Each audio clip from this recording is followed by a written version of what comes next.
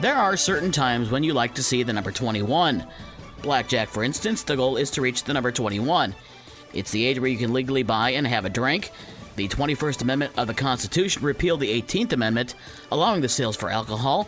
It's the number of shots fired in a 21-gun salute. The total number of dots on a six-sided die is also 21. However, for the Detroit Pistons, 21 is a number they'd like to forget.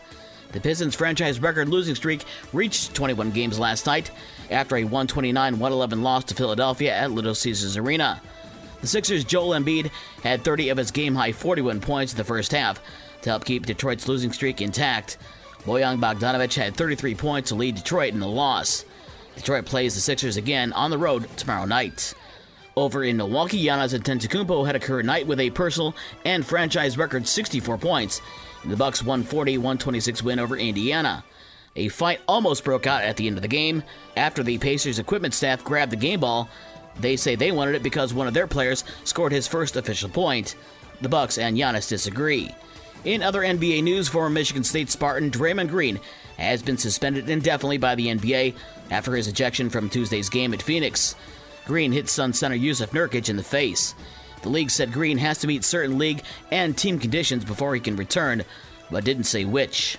NFL Thursday Night Football tonight has the LA Chargers at the Las Vegas Raiders at 8:15. NHL tonight, the Red Wings are home to face Carolina at 7:30, while the Blackhawks are at Seattle at 10 o'clock. Junior college sports, tonight's basketball doubleheader with Andrews University at Lake Michigan College has been canceled. American Hockey League last night, Texas over Grand Rapids 2-0. High school basketball from Wednesday on the girls' side, Coloma picked up their first win of the year with a 35-19 win over Bangor. Kalamazoo homeschool over Bloomingdale 47-23.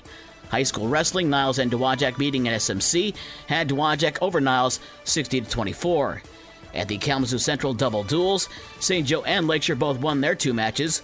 St. Joe beat Kalamazoo Central 72-5 and beat Loy Norix 53-21. Lakeshore beat Kalamazoo Central and Loy Norix by the same 67-12 score in each match.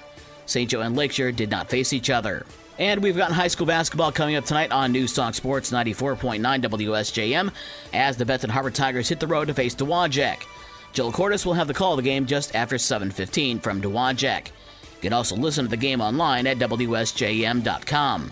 The full schedule for tonight's games in both boys and girls high school basketball is on this station's website. With your morning sports for Thursday, December 14th, I'm Dave Wolf.